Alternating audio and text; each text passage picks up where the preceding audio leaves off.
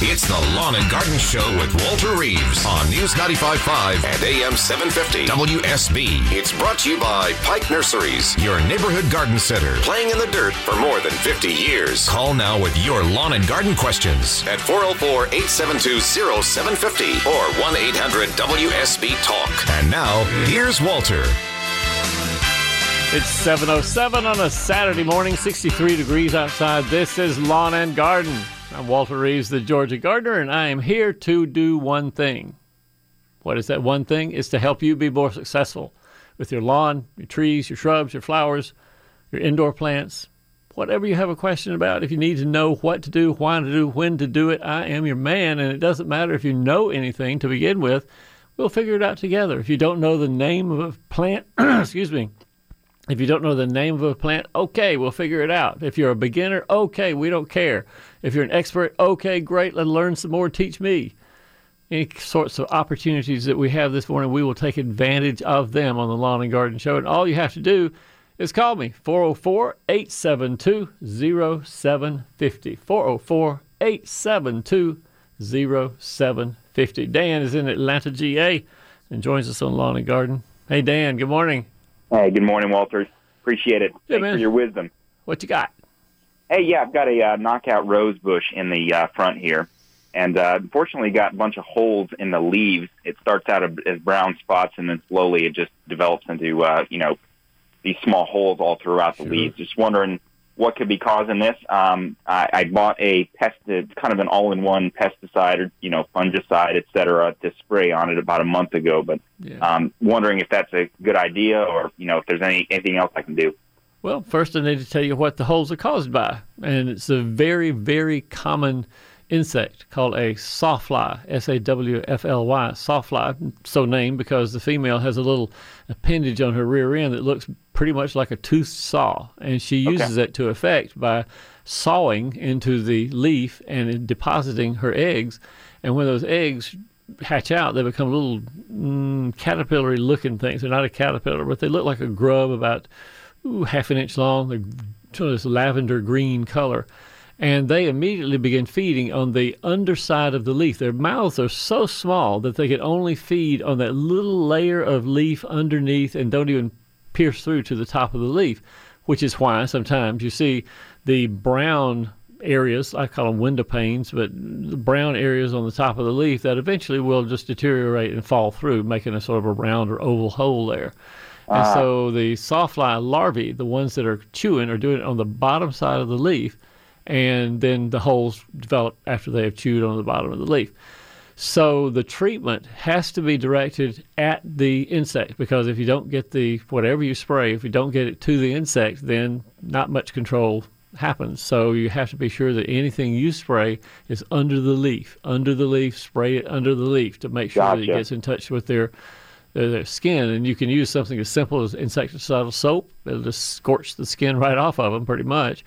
Neem oil works fine. It suffocates them just like it does with any insect. If you care to use a systemic insecticide, you could use the bare tree and shrub, which makes the sap and the leaves of the rose poisonous. Some people feel that is a little bit too much risk to honeybees and pollinators, although the science on that is less definitive, but other people would rather not use systemics, but you can make your own choice about that. But it's all key to get the pesticide in contact with the critter, either by feeding or by spraying onto his skin.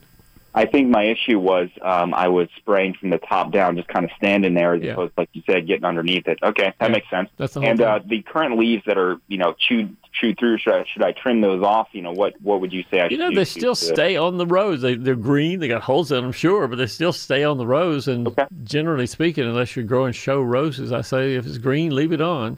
All right. And fertilize. Maybe fertilizing will give you more fresh leaves that will cover over the leaves with holes in them and won't be so raggedy looking, I guess.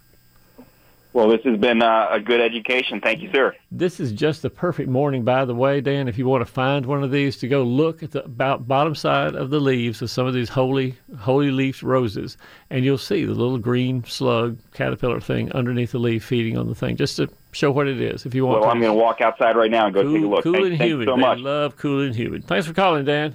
All right, take it easy. You'll see, man. Doug in Lawrenceville. Doug's out in Lawrenceville with a question about his weeds. Doug, what you got? Hey, how you doing, Walter? I'm fine. Doug, what's up? I had put down some weed and feed on the lawn about a week and a half, 2 weeks ago. Yeah. And I was telling I forget her name. I have the driveway, and on the left side I have lawn, and on the right side I have lawn. Okay. Right side came out fine. Left side, it got a lot of brown spots on it. I didn't change the adjustment on the drop spreader or anything. Okay. But I didn't think I overlapped, but I got a lot of brown spots. My question is there anything I can put down to counteract that weed and feed to, help? So what are you suspecting brown spots or anything, or do I have to live with the brown spots for a long time? I'm not understanding. What do you think the weed and feed had to do with the brown spots? I believe too much of the weed and feed went down because it browned up less than 3-4 days later. Huh. No chance of anything else, and I can't myself think of anything else, but can you think of any other reason to explain why you get these brown spots? Could you see, for instance, some of the weed and feed that's dropped and is still dissolving in the brown spot, or something that gives us a good handle on why the brown spots are there? Yeah, it seemed like it got too much of the weed and feed in those areas. All right. If that is the case, if that is the cause of the brown spots, then basically it's time will tell. Time will do the deterioration. If chemicals are in contact with oxygen, sunshine, and water, they deteriorate. So it depends on how heavily the stuff is applied there, and just that is what will take more or less time, water and oxygen, to deteriorate the chemicals until the grass comes back. What kind of grass do you have, did you say, Doug? It's Bermuda. That's probably the easiest grass to cover over things like that. Bermuda is an aggressive grass. It wants to get into where it can grow. Flower bed is what it really likes, but in this case, it's a dead spot there. It definitely likes the heat and the sun. Sure. The only other thing I can think of doing, Doug, is maybe flood those spots with water, because water dissolves any soluble things that are in there, and that would get it out of the way and further down in the soil profile. So I don't think there's any neutralization or something like that you can do yourself. It's just try to dilute the chemical and let time take its course and let the Bermuda fill back in. Okay, great. I appreciate it, Walter. All right. Nothing to it then, Doug. Thanks for calling. Thank you, sir. We got, who's next in line? Ken comes to us from Snellville, Georgia. Hey, Ken. Good morning. Good morning, Walter. Last year I grew some squash, and they started rotting. I only got one out of it. Huh. And this year, the plants are rotting right at the base of the flowers. Aha. And I'm just wondering, I've been so short on time, haven't been able to get the soil checked, and thought you might know the answer right off the bat. I have a suspicion. I have a very, very good suspicion, Ken. And I went to the CDC. I went to the CDC campus on Buford Highway in Chamblee this past week and did a little seminar on vegetable gardening for the gardeners that are employees of the CDC there. And one of the things I pointed out to them is about the flowers on their squash plants, and that there are definitely male and female flowers. And the characteristic that you see when you have male flowers at first is that the flowers will droop and drop and rot right on the squash plant, which is what you just described to me. Yes. And I pointed out to them that male flowers usually occur on the vine a couple of weeks sometimes before female flowers ever make their way on and start opening up to be pollinated to make your squash. So here is your homework. Go out to your plant, and when you see a flower open, look at how it connects to the main plant. There's a little stem underneath the flower. And if that little green stem underneath the flower does not have a squash or a zucchini or a cantaloupe or a watermelon or whatever growing there, if it does not have any of those fruits attached to the flower, it's a male flower. It has pollen, lots of pollen inside, but that pollen has to get over to a female flower, which is the one that does have a little tiny cucumber, squash, watermelon, cantaloupe underneath it. So that is part of the deal, is having the pollen transferred from one to the other. And it's best done, of course, by insects. And so one of the things you can do to ensure good pollination is to plant things like verbena, salvia, Alyssum is a good plant. If you go to a garden center, many times you can wander around and look at the plants, and you can see which ones are attracted to bees because the bees will be working them while you're in the garden center. You'll see bees coming down and touching some of the flowers. So they would be the ones I'd take and plant around your squash plant. Well, that's an easy fix then. Yeah, it can be fixed. But fortunately, it's pretty easy to fix. Time sometimes takes care of it because the male flowers and female will start occurring at the same time, and they have to be there at the same time during one day. If you haven't noticed yet, the flowers only last for a single day. And so you want to have the bees there during that day when both male and female are present. And then you get pollination, and then the fruit develops, and all the pollen inside the female fruit makes it swell up and become a characteristic cucumber, squash, melon, whatever you're growing. Well, terrific. Terrific. I'm glad you did your homework. I am glad I did my homework, too. I've had this happen to me before, and I'd sort of observed the same stuff. Get your pollinators out there, get male and female flowers occurring at the same time, and then we're going to have some melons and squash and things like that. Thanks so much for calling, Ken. It's great talking to you. Right now, it's 7:17. We'll be back after this. This is Scott Slade, host of Atlanta's Morning News on News 95.5 at AM 750 WSB. We'll be covering breaking news, Kirk Mellish weather, and traffic red alerts through the weekend. And the Southeast's largest news team is here for you first thing Monday morning when you head back to work. News 95.5 at AM 750 WSB. Now back to Walter Reeves, the lawn and garden advice you need. Everybody wants to know where Jimmy has gone. He left town, I doubt if he's coming back home. And a quick weather update brought to you by Ackerman Security. Today's temperatures will be in the mid to high 70s. Pretty pleasant day outside. Overcast a little bit, of course, and a little bit of chance of rain some places around Atlanta. Overnight lows in the 60s, mid-60s, we think. Tomorrow, warmer. Tomorrow in the 80s, perhaps. And it's going to be really nice to be outside on Mother's Day, to take your mother out and enjoy the flowers. Have a great time outdoors. Overnight lows the same in the mid-60s. Your full weekend forecast comes up in 10 minutes on News 95.5 and AM 750 WSB. We have, let's see here.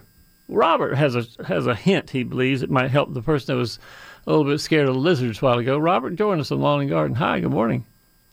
Thank you. Good morning. So what's your hint, Robert? I have 4 cats. They are just a year and 3 months old, and they are very good at getting rid of lizards and mice and all those things. So you think that cats would be the lizard control method you think you'd recommend? Yes. And if the lady need any of the cats, then I have 4, and I would be willing to get rid of 2 of them also. You will volunteer your cat control method there to get rid of squirrels and mice and lizards. Right. You should go into business, Robert. Maybe you should rent a cat for lizard control and have a little truck and go around with a bunch of cats in the back, and anybody who has problems come to Robert. I want to get rid of the cats, definitely, because it's restricting traveling. Right now, I'm going to travel to Illinois, and I just bought a cage for $100 to carry them around with me. Oh, wow. So I really want to get rid of some of them. Well, I'm not sure how I can help you do that, Robert. But my wife is very, very much attached to them. Yes. Love them. And she don't want to get rid of them, but I want to get rid of them. Well, I don't want to get in the middle of that argument. I think you and your wife are going to have to figure that out about the cats. Yes, but you can give the lady my number and ask her to call me, and we can arrange something. Well, we don't take phone numbers, and we don't match people up on phone numbers here on the radio because that would be a liability problem for us, but we can at least announce that Robert feels that cats could be a way to control lizards. They don't know if all cats are going to be lizard control agents, but if you have a cat, or if you want to go to the pound and pick up a rescue cat, which is always a good thing, bring her home and check her out and see if she's a lizard controller, a mouse controller, and see if you can get some relief from your lizard, mouse, rat, squirrel problems with lizards, with cats, I mean. Robert, thanks so much for calling. We got to go. 404-872-0750 is the number on Lawn and Garden.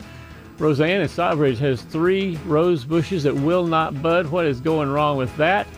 Ty in Woodstock has insects are cutting off his something here that he's going to need some help on. Charlie wants to know the proper way to fertilize citrus trees. And I have a comment. Ashley Frasca, our normal call screener, saw some roses in front of a local big box store. She says these roses have disease and they shouldn't be here. We'll talk about that a little bit later after news.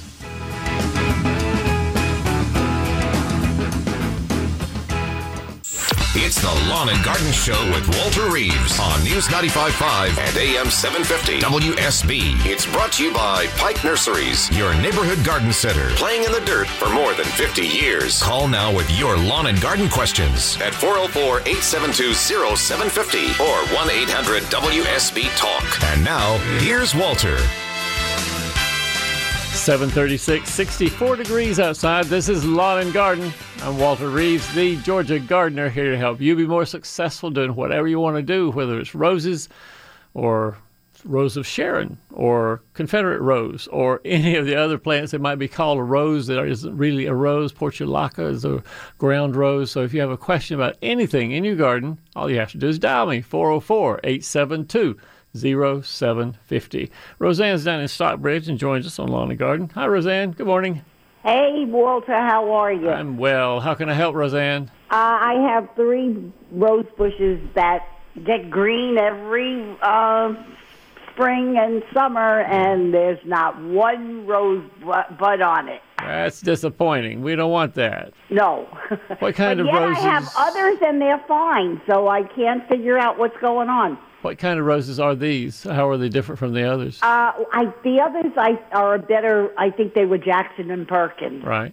And these, I think, they're considered knockout. I'm not too sure. How are you fertilizing? What kind of sunshine do they get? I put rose food on them usually twice a year in the spring and in the fall. Okay. So far, so good. Full sun? Yes and no. Well, don't give me how much of the no. That doesn't get the sun until late in the day. How many hours of direct sun does each one get? Well, I would say maybe in the summertime, probably 12 hours. I don't, Well, 12 is plenty. If you'd said 4, then we would know exactly why they're not budding, because they have to have sunshine for a rose to bloom very well. Okay. So I'm not really giving myself, not finding an answer in my head that would explain why it doesn't bud even. Because you fertilize, so it obviously has the leaf cover on it. Leaves stimulate buds, and buds stimulate flowers, and there we go. And you have enough sunshine, too, and those are the 2 main factors, and these don't seem to be old, bedraggled roses or ones that you just put in the ground yesterday either, so they're established. They're not young or way too old to be in the spot. So the only suggestion I have is fertilize a little bit more, maybe 3 times a year. Again, trying to get the most leaf surface you can on that rose, because leaves definitely have the hormones on the buds that say, make us bloom, make it bloom. That's what a rose wants to do, is to reproduce itself. And that's how it does it, by blooming and having the rose hips, the seeds afterward. So let's fertilize a little bit more. And I can do it now. It's okay. When did you fertilize last? About 2 months ago. Yes, absolutely. Oh, okay. Do it now. Okay. I'll try it. Water it in real nicely, and we'll see what happens. Okay. Thank you so much. Thanks for calling, Roseanne. Bye. Ashley Frasca this past week sent me a text message. She said, look at this rose I found in front of a local store. And she said, does it have rose rosette virus on it? And I looked at the picture and I thought, it does have rose rosette virus on it. It was a big, great, beautiful example of rose rosette virus. And if you have not seen this, it is very distinct. And that was why Ashley's eyes were drawn to it in front of this store, the landscaping in front of this big store.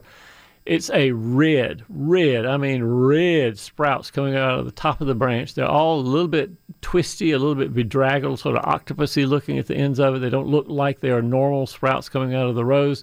But more specifically, in Ashley's case, thorns up and down those red stems, just thorny up and down the stems.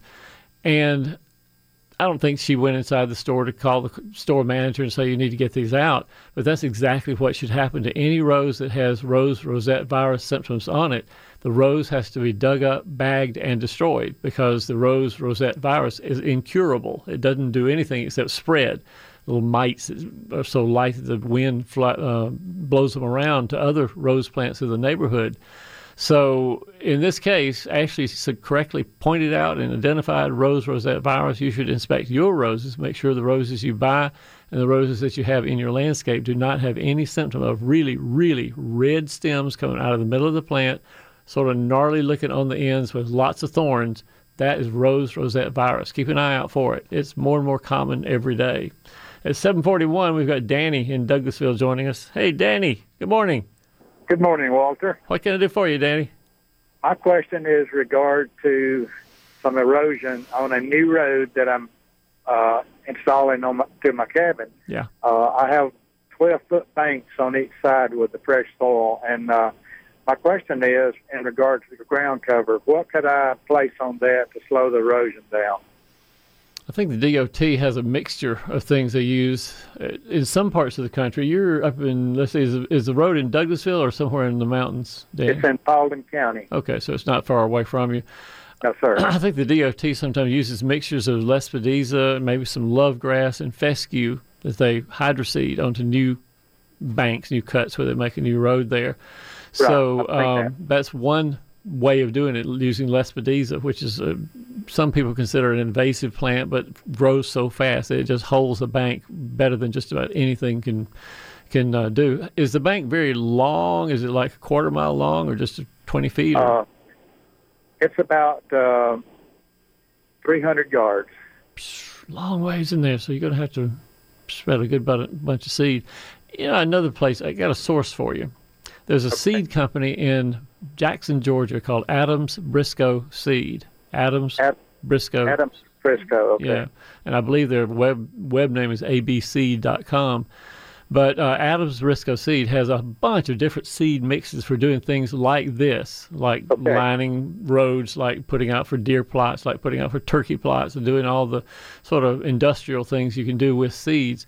I would give them a call and see what mix they have that they would recommend for use on a cut bank like you have. I think they would give you more really specific advice than I can, Danny. Sounds great. I sure do appreciate that. I hope you have a wonderful day. Danny, you the same, and happy Mother's Day to you and all yours. Yes, sir. Thank you a lot. Goodbye. Thank you, Dan. We'll see you. Ty is in Woodstock. Ty, join us on Lawn and Garden. Hey, man. Good morning, sir. Hey. How are you? I'm doing great. How can I help? Hey, I've got some Aspidistra cast iron plants, and I've got several colonies. Yeah. And a couple of colonies are being attacked, and something's cutting them off at ground level. I know what it is. Hey. Or you just start talking about cutting off at ground level, and I know what it is. Voles. Voles ate the stew out of my Aspidistra a couple of years ago. Yeah, I had an infestation of them about 2 years ago, and I got rid of them, and they're back. They're back.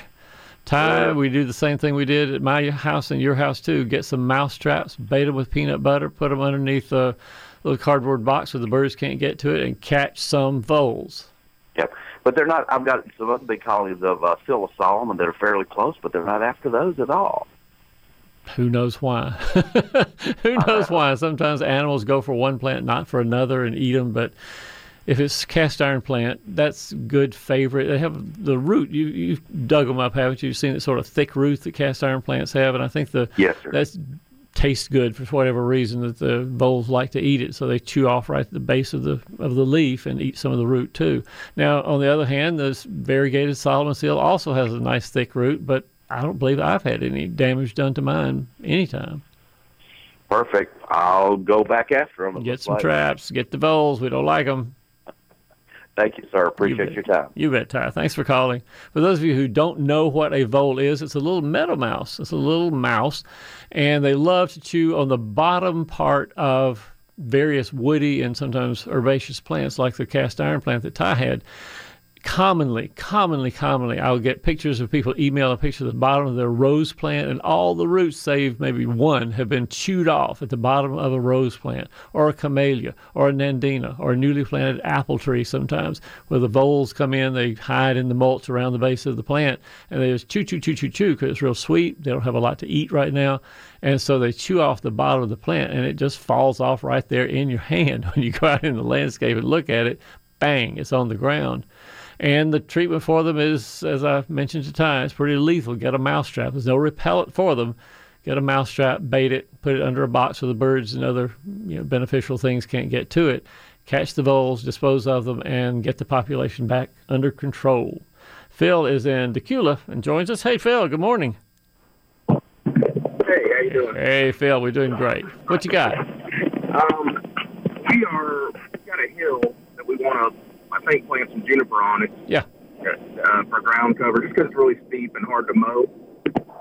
And I'm trying to figure out what kind would be the best to be able to plant that would spread over a reasonable amount of time. Yeah, the blue rug and shore junipers both are really good spreaders.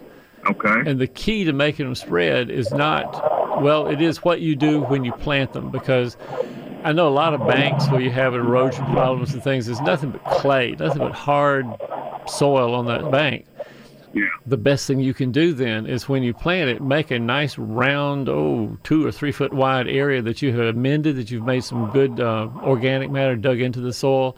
Put some fertilizer in there, like Osmocote slow release fertilizer, mix it in real good, and then plant your juniper plant, and then it can go from that point, spreading outward and downward on the bank to give you the cover you want as quick as it possibly can.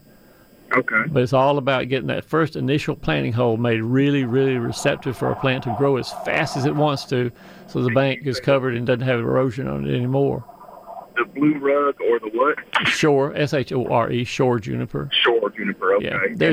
There are other kinds of spreading, low-growing, ground-cover junipers. If you go to a nursery, go to a Pike, of course, and say which are the varieties of juniper that spread and grow the fastest, and they'll probably point out the shore, they'll point out blue rug, and they'll maybe have another 2 or 3 they'll show you as well. Okay, but the ground preparation is the important part. Absolutely. All right, thank you, sir. All right, nothing to it. Thanks for calling.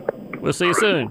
Thanks. It's 7:47 at News Talk WSB. We'll be back to more Lawn and Garden after this. This is Scott Slade, host of Atlanta's Morning News on News 95.5 at AM 750 WSB. We'll be covering breaking news, Kirk Mellish weather, and traffic red alerts through the weekend. And the Southeast's largest news team is here for you first thing Monday morning when you head back to work. News 95.5 at AM 750 WSB. Now back to Walter Reeves, the lawn and garden advice you need.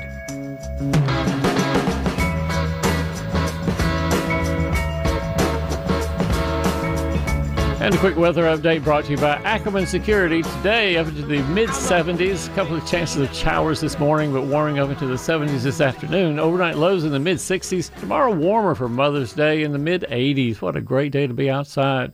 404-872-0750 is the number you can dial while you're waiting for our full weekend forecast, which comes up in 10 minutes. Bill's first in line. Bill, join us on Lawn and Garden. Hi, man. Good morning, Mr. Walt. Hey, Brother Bill. What's going on? Yes, sir. I was calling about some odd thing. I don't know the proper name for it. I call it rabbit tobacco. Oh, yeah, sure. Growing in my lawn. Yes, sir. And I don't know what to do about it. The good news about rabbit tobacco is it is an annual plant, which means as good as you can, Bill, dig it up, pick a little trowel or a little hoe or something like that, and just dig it, snag it with the corner of the hoe or a trowel, and dig those plants out as soon as you see them, and they won't develop into the big stalk that makes the rabbit tobacco that I used to smoke as a child. And generally speaking, if you control it for a year or two, the seeds that are underground won't have a chance to sprout, and after a year or two of good control, you won't see it anymore. All right, sir. Thank you very much. Did you ever smoke it, Bill? Come on, you got to tell me this. Yes, sir. From Fayetteville, we used smoking. What did you wrap it in? What did you wrap it up with? Thank you so much. No, wait. One more detail. What did you wrap the rabbit tobacco in? How did you smoke it? We did brown paper. Brown paper. We used Reader's Digest pages. I think that's what we had. And then somehow we went to Stone Mountain, and in the gift shop at Stone Mountain, they had a corncob pipe. And so we bought a corncob. My brother and I brought a corncob pipe together and would share it to smoke rabbit tobacco. One of the nastiest, smelliest, ugliest things in the whole wide world. We do not recommend it to anyone. Bill and I do not recommend smoking rabbit tobacco to anyone in this, within the sound of our voices. No. No, okay. All right. Dig it up, Bill. We'll see you, man. Okay, bye-bye. The other name for it is cudweed, C-U-D-W-E-E-D, cudweed, for reasons I don't even understand myself. We never chewed it for certain, like a cow would chew her cud. But cudweed, if you see it, rabbit tobacco, if you see it, it's very distinctive in a lawn. It has very white silver leaves and a rosette on the ground. They're typically about 4 to 5, 6 maybe inches wide. And these little silver rosettes will develop into a long stalk about 2.5 feet high. And on this stalk, the leaves will dry and have a very characteristic twisty motion to them. And if you crush them, they're pretty aromatic. And you can actually save those leaves and put them in a bag and put them into places where you want to have a sachet to smell sort of nice, where you keep your clothes over the wintertime. But the preferred use, I guess, of the children of my neighborhood was to take rabbit tobacco and roll it in Reader's Digest leaves and smoke it, or in a shared corncob pipe. I'll let you take that advice for what it's worth, which isn't all that much. It's 7:57 at News Talk WSB. Coming up in the next half hour, Rick in Snellville wants to know what to do about his frost-proof gardenia. The leaves aren't looking so good. Margaret has a rosebush question about the buds on hers. Ann in Watkinsville also had a frost-proof gardenia. Wants to ask about them too. If you want to call me, 404-872-0750. We'll be back after news.